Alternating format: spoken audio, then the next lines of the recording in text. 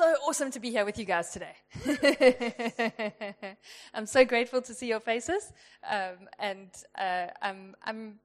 must admit, when I was looking at this passage, I was somewhat perplexed. In the last verse of the passage, I think Paul does mention how he was a bit perplexed, but while I was preparing, I just felt God dropping some nuggets, which I just love. I used to teach art. And one of the things about teaching art was that, we would have an idea that we would start with, and then the kids I was teaching high school, they would kind of present their first idea and say, this is what I'm going to do. And I always would say to them, just mine it a bit more. You get the real gems from digging a bit deeper. And, I remember as a kid, going up to the Drakensberg and finding those dusty red quartz crystals and thinking I'd found a treasure. And my parents kind of being, oh, goodness, there's like tons of this stuff here. And I felt like my high school students were like that a bit, that, they found these dusty quartz crystals and this was their big idea. And so I always encouraged them to just mine a bit deeper, because that's where you find the real gems, and I feel like I managed to find some gems here. So I'm hoping you feel the same way. Either way, I had fun. So, master or slave? And so, that you're normally supposed to have like 3 points and a conclusion. These 3 points are three ways of looking at the same passage, or 3 filters of looking at the same passage, and they're not 3 different ways of looking at the same passage in the sense of conflicting ways, but just 3 angles that we can take on the same passage. And that's what I find really exciting about this little bit, especially these between bits. We had Mark sharing on Galatians 3, the end of Galatians 3, and coming into the beginning of 4 about sonship and what it means to be a son. And then again next week, looking at the slave woman and the free woman, and these kind of major passages. And when I was doing research on this, one of the scholars, or a couple of them, were saying that actually this Galatians 4 coming up about Hagar and Sarah and the child of the promise and those, all of that kind of thing is actually considered by many to be the climax of the book. That it's Paul. This is what Paul is kind of laying the groundwork for. And so this bit, he's doing it just before his main bit. There's got to be something that he's trying to get across as a key into the what he's doing as the climax of a story. And so what I like about this is that we see Paul's heart, not just his theology, his heart for his people. And I remember once wanting to do a study, but kind of worked out that it's just become a thing that I do when I read Paul is, what do we see about Paul's heart? What do we see about the heart of an apostle through how Paul writes and how he says what he's saying? And it's a really fascinating study. Just one of those little things to keep in your mind as you're reading Paul is what does an apostolic heart look like? So the 3 things I'm going to be looking at is something called the Jewish exemption, a bit of the context, then a bit of what masters you, so our personal application thing, and then God as storyteller, and that's zooming out into the big picture of how this fits into Scripture as a whole. Sorry, that's a bit bigger on my screen, but we had to translate through a few formats to get it because our technology wasn't going. So I'll read it, don't worry, but I promise it's bigger on my screen.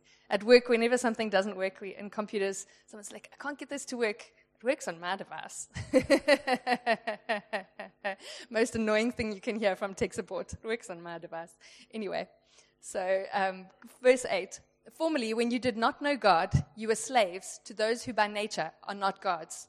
But now that you know God, or rather are known by God, how is it that you are turning back to those weak and miserable forces? Do you wish to be enslaved by them all over again? You are observing special days and months and seasons and years. I fear for you that somehow I have wasted my efforts on you. Yeah. I plead with you, brothers and sisters, become like me, for I became like you. You did me no wrong. As you know, it was because of an illness that I first preached the gospel to you, and even though my illness was a trial to you, you did not treat me with contempt or scorn. Instead, you welcomed me as if I were an angel of God, as if I were Christ Jesus himself. Where then is your blessing of me now? I can testify that if you could have done so, you would have torn out your eyes and given them to me. Have I now become your enemy by telling you the truth? In the last section, those people are zealous to win you over, but for no good. What they want is to alienate you from us so that you may have zeal for them.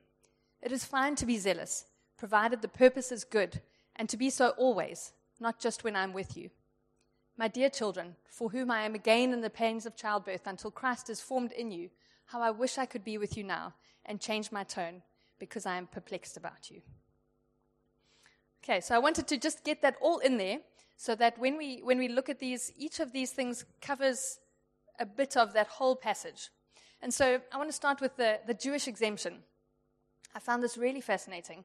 In the Roman provinces, the Jews had different degrees of exemption from the Roman laws, including their idol worship and their worship of Caesar. And they were the only group to have this exemption. Okay, so each of the Roman provinces had a slightly different take on it. And religion in Rome is not religion how I grew up with religion, where if you went to church or not, that was your own business. And it was public worship. And so, and it was public worship of Caesar and of the Roman gods. And so there was no getting out of it. It was just a thing that everybody did. And so when he talks about the days and weeks and months, he's also referring to the Roman procession. So we often, when we're looking at it specifically about the Judaizers, we're thinking of the Jewish festivals and feasts. But it's like Paul is doing a double thing here, saying whether you're doing the Roman days and months and weeks and or, all of their festivals and processions, or whether you're doing the Jewish days and months and whatever, he's saying it's both slavery. And so in this Roman religion, everyone was required to take part. Household gods were honored daily at your meal. It wasn't just a once-a-week thing. It was absolutely a punctuation to every hour of your day. There was some kind of involvement from the gods, the powers, Caesar. There were statues of Caesar everywhere that you were required to honor, and all of those kinds of things. And if something bad happened, it was believed that the gods were angry because they hadn't been worshipped or appeased sufficiently, or because the sacrifice wasn't sufficient. There was always a reason why they were unhappy. So you can imagine that the Jews having an exemption to this meant that they were treated with a bit of suspicion. And if there was someone to blame, it was them. So public worship wasn't something you could get out of without drawing attention or suspicion. And the reason that they were given this exemption, they were monotheists. Obviously, in Roman culture, that was the antithesis of Roman religion. And so the deal was, you pray to your one God for Rome and for Caesar, and we'll let you pray to your one God. And so they were then subject to the Sanhedrin. You hear about the Sanhedrin and the temple tax, and all of those were kind of Roman concessions to allow the Jews to continue in the way that they worshipped. And while they were a minority, on the whole, they took up about 10% of the population, so they were still quite a significant minority, but they were the only group to have this exemption. And so passing as Jewish could help them stay under the radar. New Christians, this new monotheistic thing that had come up, was considered a threat to Rome, a threat to Roman stability, a threat to Roman culture. And great, thank you. Yes, so monotheistic, mono meaning one. Theistic, theo is God, and whereas Rome was polytheistic, they had their religion was many gods, and Judaism, monotheistic, one God, and so for Christianity to come and say we're the new monotheists was considered an affront to Roman things. Also, Christianity was highly offensive to Roman culture. Roman was all about imperialism, about force over, about pride, and about strength and domination. Whereas Christianity was about servanthood. It was about humility. It was about power under. It was about love. And so even what was preached by Christianity, not only the fact that they were monotheistic, but even what they preached was considered an insult to Roman culture. To say this is the way kind of was snubbing Roman culture and religion. So to some extent, it could be that the Judaizers who were kind of saying, just let's abide by the Jewish stuff, could have been well-intentioned.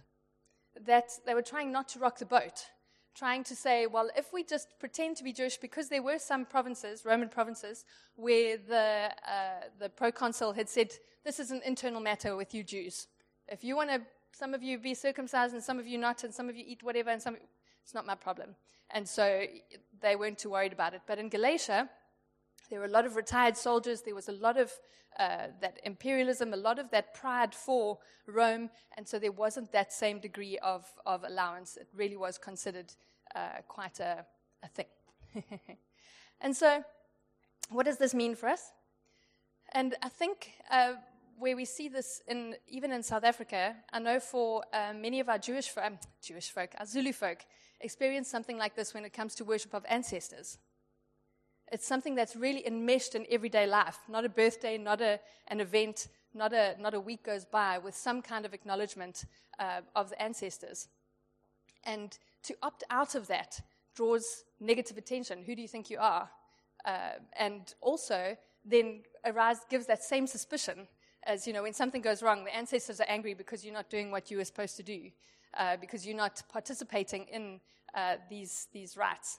And I think that's really similar to what Paul is addressing when he says, formerly when you did not know God, you were slaves to those who by nature are not gods. But now that you know God, how is it that you are turning back to those weak and miserable forces?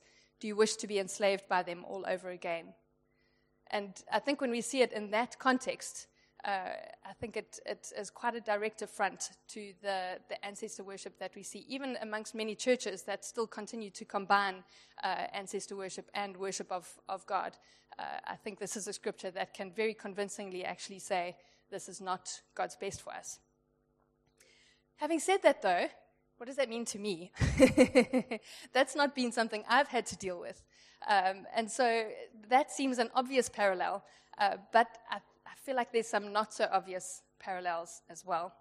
And so that leads me to the next point. What masters you? And so I think for many of us, a desire for acceptance, for love, for a new life. I mean, so often people say, I'm heading off for a new life. This is going to give me a new life. This job is going to give me, the education is going to give me a new life. There's this real desire for a new life, something that's not got the same problems as what I have now.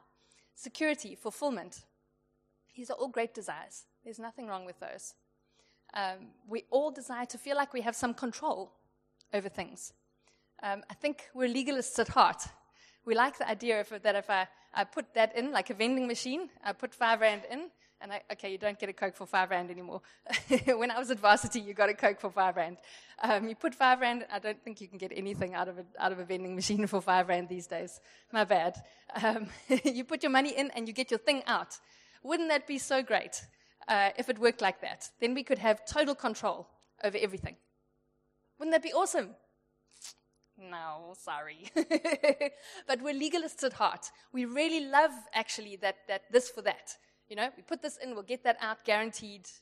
And so often, that's what we're promised by so many things. If you put this in, that's exactly what you're going to get out. All of those things that you desire, that's what you're going to get out. And I think that's why the gospel offends, because in so many ways it slips out of that. Jesus, even just with his parables, he never answers the question, really. He never answers the question that they spoke, but he answers the question of their hearts. They don't get what they think they want, but they get what they actually need. And isn't that so much better, actually? But I think for so many, that sense of not having control, even though it's an illusion of control anyway, that can be part of the offense of the cross. There are many who are zealous for our attention.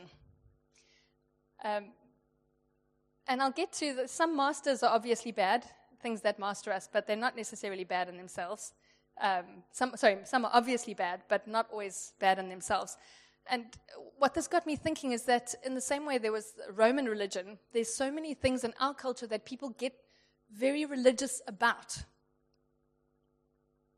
And I'm sure as I'm saying that, people are starting to think, yes, I know some people who are religious about the right way to make coffee, for example. I'm pretty religious about the right way to make tea. I have a very set way of making tea. There's order in which you do things, and if you mess up the order, it's not going to work.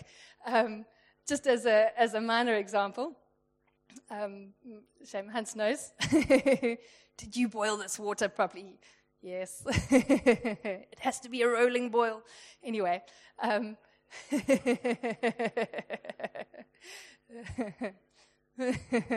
Yeah. Yeah, exactly. It's got to be perfect. I'm not going to sing it now, but yeah, Amelia knows. When we go up to the Drakensberg, it's the worst. I can't get the order to the right tea temperature, and that just tastes horrible. I've got to drink something else when I go to the Berg. Anyway, so people can get quite particular about things. People can get quite religious about their diet. They can get religious about their exercise regime. They can get religious about particular brands. They can get religious about materialism, about just wanting the latest and the best of things. We can get religious about pets, which seems like such an innocuous thing. How can one be religious about pets? But people can be religious about all sorts of things. And people can be religious about their work. They can be religious about a particular preacher. They can be religious even about church. And I feel like what Paul is saying here is that these are weak and miserable forces that are not going to be able to give you what they promise. There's some other more controversial items that we can be religious about. I'm not going to mention them now, just because it'll be a distraction, but I thought of those were reasonably innocuous. But with each of these things, especially some of the bigger issues, they offer a narrative that makes sense of the world in the midst of change. They offer a diagnosis of social problems. If only everybody believed this, it would all be fine. Usually oversimplified. If you just do this one thing in your diet, the number of adverts you see on Instagram or Facebook, I changed this one thing and I lost all the weight that I wanted to usually totally oversimplified. And then often you'll find these things that they offer someone to cheer for, someone to, support, to say this is going to be the figurehead to sort out this evil in society. These things offer a sense of belonging. We are all people who support this brand. I know that's a horrible example. I just don't want to get into all the controversial ones. That's the easy ones. But they offer an in-group that depends on what you say, what you do, what you believe. There's a whole lot of things that you need to adjust to be part of this in-group, rather than just being accepted for who you are. And so Paul's dealing with a similar thing here. He keeps going back to how much of a counterfeit that is, because each of these things promises you something that it cannot deliver on. The diet that you are following, the brand that you often, and you see that a lot with car brands. You see somebody driving this car, and it's not overtly said, if you drive this car, you'll have this life, but just in the way that it's illustrated, it's promising something. It's a car that gets from A to B. Some are marginally more comfortable than others, and some go somewhat faster than others, and they cost different amounts. But it's not going to make you a different person. It's not going to change your heart. It's not going to give any lasting feeling that you belong, or that you are loved, or that you are accepted, and it's not going to give you peace. Those things are not going to give you peace, and they're not bad in and of themselves. Tea is wonderful. I think tea is amazing. But when I trust tea to fill the hole in my heart, the perfect cup of tea is going to be just what I need to get through my day, it's not going to work. When I say that the church is going to meet all of my needs, no. It's not the church. It's God. Through the church, yes. But if I start to idolize church, if I start to idolize a brand, if I start to idolize a person, put those things on a pedestal, try and make them something that they're not, then I'm worshiping them, and they're becoming idols, and they will never, ever, ever satisfy. Amen. Even your spouse, it's true. And I think I must tell you, that's actually thank you. I hadn't thought of that while I was preparing, but I remember thinking as a young Christian lady that there was so much crazy pressure on husbands that like to be Christ-like, that they had to. And I remember the girls when I was in church, just like the husbands they were looking for. I thought, shucks, you're asking for Jesus, basically. Their list was like Jesus. I said, find Jesus and he'll find you a husband. Don't look for your husband to be Jesus. I'm not sure if that's what you meant, but anyway. But I think so often people looking for a husband or wife, find Jesus. Find Jesus. And then he'll help you find the person that or someone that he's got for you. Don't expect your husband or wife to be Jesus for you. It's never going to work. Actually, how can I be Jesus to you is what we need to be doing. Not, can you be Jesus for me? Never, never, never going to work. All right. And so sometimes we look at these things and we feel a bit smug. I never fall for something like that. I'd never obsess over a car brand. I'm not that kind of person. But I think we need to be careful. And this occurred to me while I was preparing, and it really struck me. That's why I've given it its own little slide, which you can definitely read now, I hope. Anything that temporarily quenches an unmet need without actually meeting it can become addictive. Anything that temporarily meets an unmet need without actually meeting it can become addictive. And so that we have a need to live in righteousness. We have that need to be united with God. We have that need to be accepted, to be loved, to have some control of our lives, to have some power over our destiny, to have some say-so, some decision-making power in our lives. And there's so many things that promise fulfillment of those needs, but they can never deliver. They might deliver for a second, or 5 seconds, or 5 minutes, or half an hour, or 2 weeks, but they can never really, really fill that gap. They can never actually meet the need that you're trying to meet. And so I mentioned some things that were not bad in and of themselves. Work is a thing that we do, but it can be something that we idolize, but it's a good thing. We're called to work and be productive.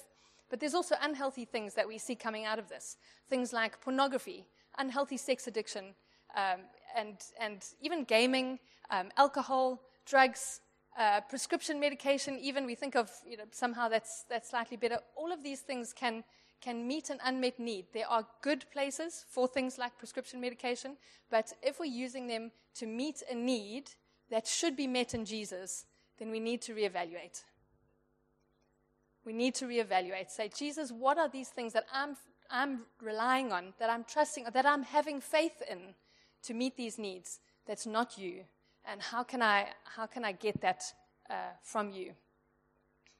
So what's the remedy?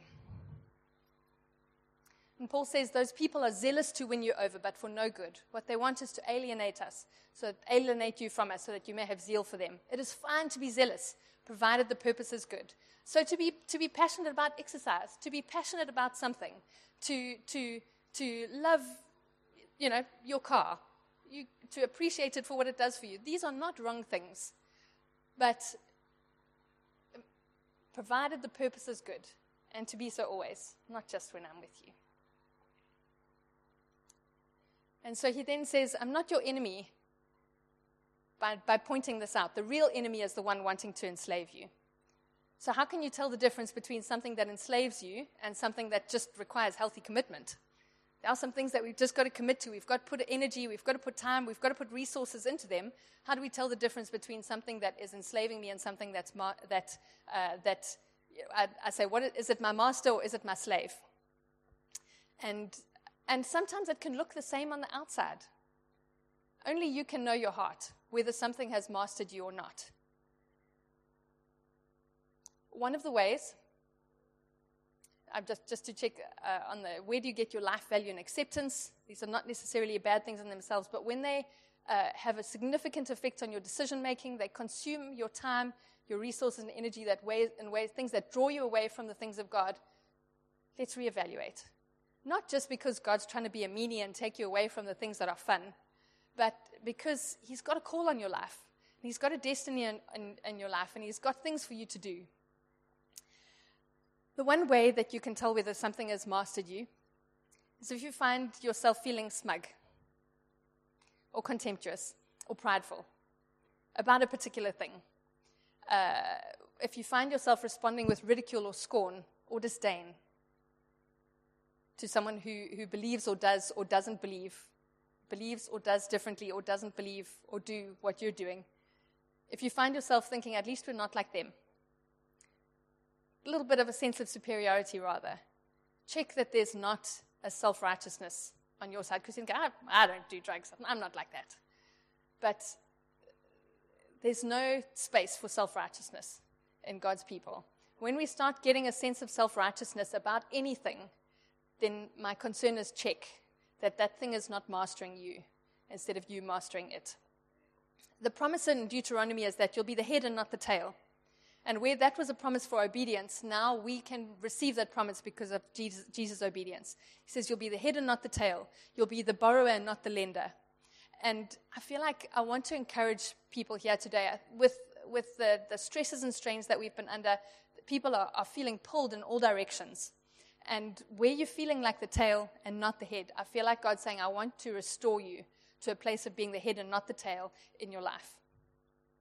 I want to restore you to being a place that's the head and not the tail in your life.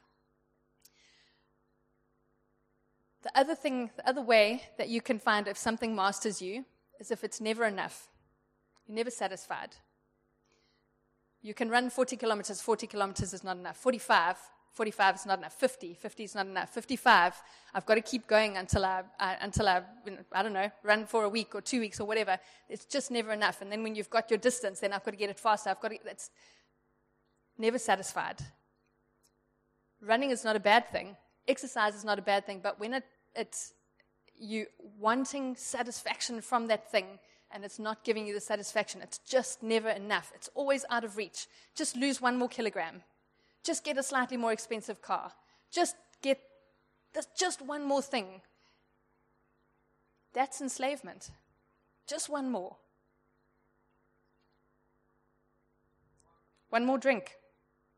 One more game. Just one more.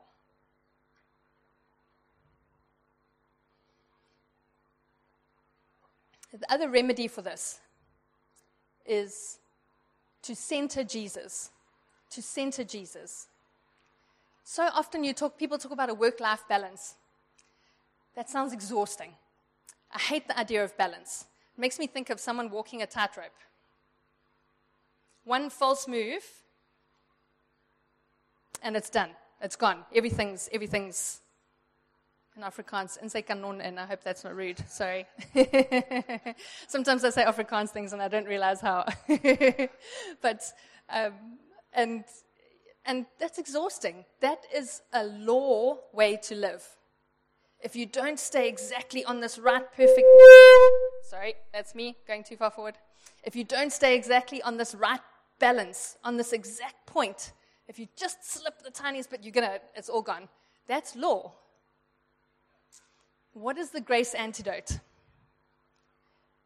And I don't know if this was a God revelation or I heard it from somewhere else, but it's something that I carry with me, is that centering Jesus.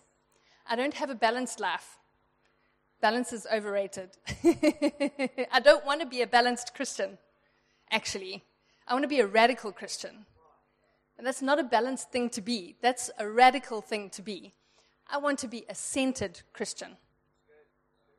I want to be a centered Christian, that Jesus is absolutely the center of everything and everything else fits around him.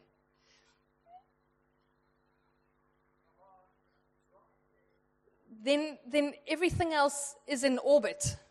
Everything is held, and if something needs to go, it can go. Jesus is the center and the foundation and the rock, and everything finds its meaning through him, not in and of itself. And it seems a bit of an ethereal thing to think about. It feels a bit out there, but I really encourage you to look at what are the things that are close to the center and what are the things on the periphery, what are the things that really, pull into what God is calling you, and what are the things that, are peripheral, don't need to be. And then if those are pulling other things out, find ways to deal with them. Ask God. He's got solutions for you. Alrighty. And then my final point is, I promise it's not as long as the last one, is God a storyteller. What I love about these bits of the Bible, especially from verse 11, it's like Paul switches to personal mode rather than theological mode. And where he says, I'm perplexed about you, and, have I wasted my time? All of those kinds of things. We see Paul, the human being, coming out, the apostle who feels like a dad and wants the communities that he's ministered to really live in the fullness of what God has called them to. And I love that about Scripture, because what it does is it gives us such a richness. God could have just given us a list. He could have given us a checklist. He could have given us a book of rules. Why did Paul not just give us a systematic theology? There you go. Why not? That would have been so much easier. Why include poetry, allegory, metaphor, songs, wisdom, proverbs, apocalyptic writing, and parables? Why include that alongside the law and the history and the prophets and Paul's theological diatribes? Why bring all of that into this one book? Why didn't God make it self-evident? Why do some things just not seem as obvious as we'd like them to be? It would have been so much easier for us to check all the right boxes if there were boxes to check. A book of rules or prescriptions, a recipe book. I love recipe books. You do that and this is what you get. But God says, no, that's not what I've got for you. That's not what I want for you. A formula. Come on, if only.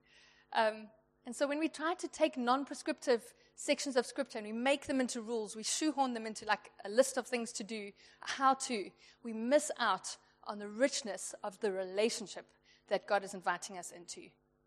That's God's invitation. He lays out the story, his testimony of how he's engaged with humanity, with his creation. He lays out the story and he says, what are you going to do about it? You choose. I could have given you a list. I could have given you this is how it works. But he says, this is me. This is how I've engaged with you over all of these years. You choose.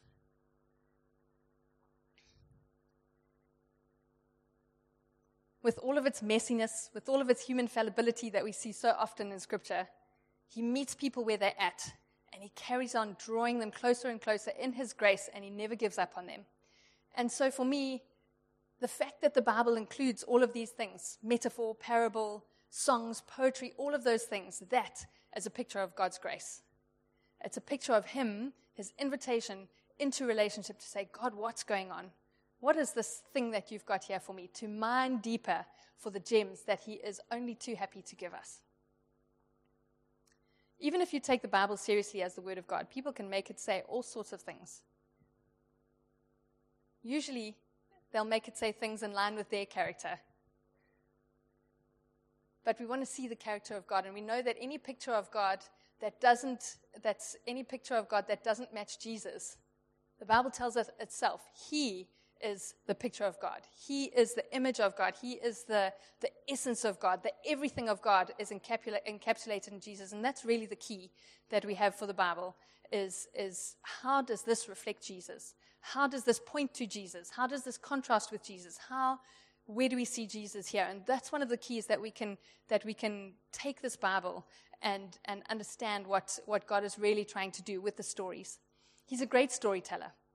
And so for one of the last things I want to say is that what story is he telling in your life? What story is he telling? Ask him. Say, God, what story are you telling with my life? What are you wanting to show about your character in my life?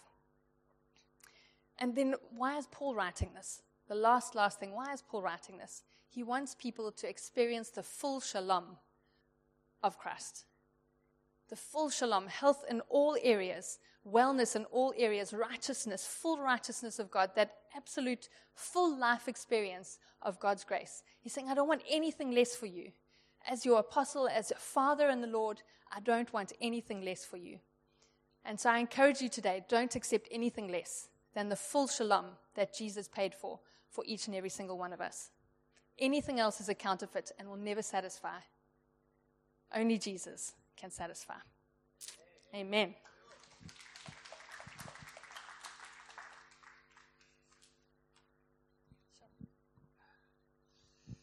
I don't go, just pray for people. Paul ends that passage by saying, I'm once again in the throes of childbirth, the pain of childbirth, in order to see Christ formed in you. It comes from a place of, you had gods that weren't gods. Why are you going back to those miserable principles and trying to satisfy yourself through other things and people and materialism, whatever? He says, I came to you in humility. I was sick at the time when I came to you, and you were so caring that you would have even torn your eyes out. You showed so much love to me. Why is it now you're going back to selfishness when you've shown how much compassion and love you've got? I want Christ to be born in you again, because Jesus is love, and the hermeneut of Scripture, as Lee said, is Jesus from Genesis to Revelation. And when we have a revelation of Christ in us and who He is, then suddenly we go to the Scripture differently and find our fulfillment, not in our partner, not in our acquisitions, not in our possessions, but in who He is within us. And let's stand up together. We got a few minutes just to minister now. And if you feel like things have kind of got in the way and become your measure of self-worth, or your measure of self-righteousness, or the thing that you think by doing that it's going to fulfill you, but you're finding out, like the woman at the well, that water is running dry, and no matter how many times you fill that bucket, it just gets dry again. This is a message Lee shared this morning to meet that need and fulfill it. So if you'd like even someone just to lay hands on you, there's an impartation when we do that. No one's going to ask you, why are you coming out? I'll come out because I want to line up with the Scripture. But just to have someone lay hands on you and pray for you often releases something and lifts that stone off a blocked well in your life. So we're going to have a few minutes. I'm going to ask Lee to pray and minister, and then anyone who wants to come out, let's have some ministry time.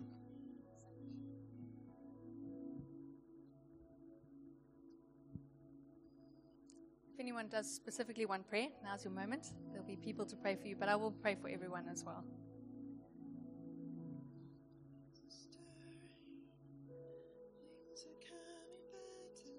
Yes, Lord, as we've just gone through a time of things being a bit all over the place, just with COVID interrupting things the way they've been, people are looking for that story to fit into. They're looking for that community to belong to. And we've seen how so many things that we put our trust in could be taken away so quickly, could be restricted, could be cut off. And it's just a reminder for each of us to refocus on you. And I feel like, somebody trying to pick up eggs and just dropping them all over the place.